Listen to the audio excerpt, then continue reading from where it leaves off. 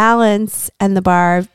It's been the most exciting yet challenging times. I haven't been as consistent habit-wise, and I know I'm a big fan of creating habits, especially when you're starting a business, running a business. It's really important to have your business rhythms and your habits. However, the challenges of a true startup have been a little bit of a stop to our podcasts, but that's not going to happen anymore. We're going to consistently be on with you all. I've gotten so much feedback from all of you who've listened. I'm so appreciative of the support that we've had over the past year.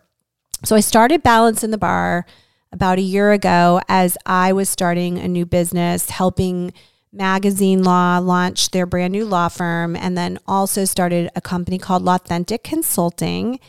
And Lawthentic Consulting is a business where we are personally branding law firms and attorneys and helping lawyers archive and build their legacy with authentic content.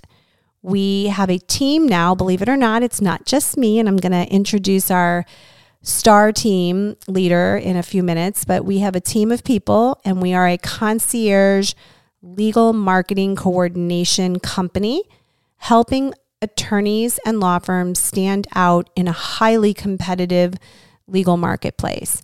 So to start today, I'd love to announce that I have a business partner, Julia Navan, and she has come on board and just been through the last 6 months of a journey with me that has had such high highs and a few low lows, but more fun and more adventure than I could even begin to tell you. She cares, she's committed, she's brilliant. And together we've actually built a team, and we have about 5 consultants on our staff right now who've helped us get to where we are. So I am introducing Julia Navan. Hello, everyone. Yeah, it's been so interesting, joining this and working so closely with Elizabeth that was once, my boss and mentor that has now turned into not just that, but my business partner, right? And I think what's so interesting about what we're doing is in business, everyone's like, you have to take the emotion out of it. But I really believe what sets us apart is that we are all emotion into what we do because we really care and we understand that we are archiving, the legacy of our friends and just the people that we meet that need help in building their brand and getting the right messaging out. And I think, to just speak to who our clients are, they're either lawyers who are at larger firms, or they're smaller to mid-sized law firms and business owners who want to be able to set themselves apart, to differentiate themselves in the most competitive legal marketplace. So when somebody is starting a brand new firm, it's not like the old days where you just put the shingle out and say, hey, I'm open, friends and family, come bring your cases to me. It used to be that there were 10 touches to really market to somebody. And now for a law firm starting and opening their doors, especially in the personal injury space, it takes probably 50 touches to that firm for them to get the phone to ring. It's not easy. And we have been figuring out what that looks like. And at this point in where our business model is, we've got it down. And that's really exciting. And there's been a lot of research, a lot of starts and stops to getting to this place. But we do have an incredible team, a lot of knowledge now about how to set yourself apart as a law firm and an attorney for a marketing campaign.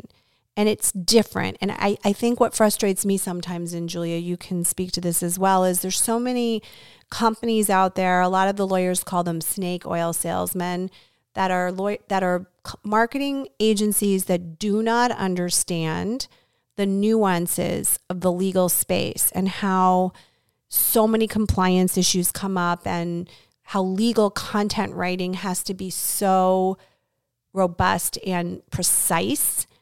And that's something that we care so much about, is making sure that the content that's created is authentic, legitimate, and real, and that it reflects who the firm is, who the lawyer is, and really shows off how there can be different in this competitive place.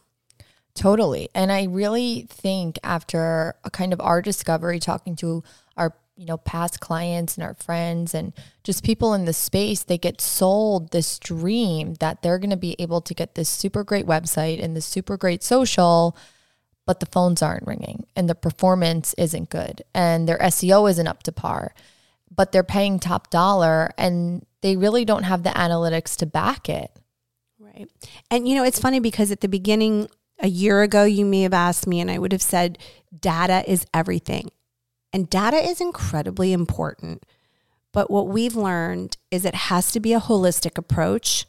We have to be able to put together a package with the right type of branding, the right taglines, the right type of content, and then the analytics come later. I mean, it's very important to track what you're doing, but sometimes to get your phones to ring and bring in real leads, it's important to just try different things and see what works. Just throw it out there and then look at the data after you do something unique. If you follow the crowd, you sometimes will not get the results you want. You have to be yourself, authentic and real, and then the branding happens from that point on.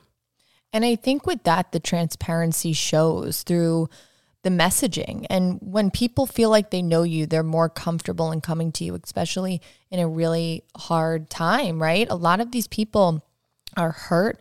They can't get to or from work. Their whole life is taken, sometimes away from them, their day-to-day routine.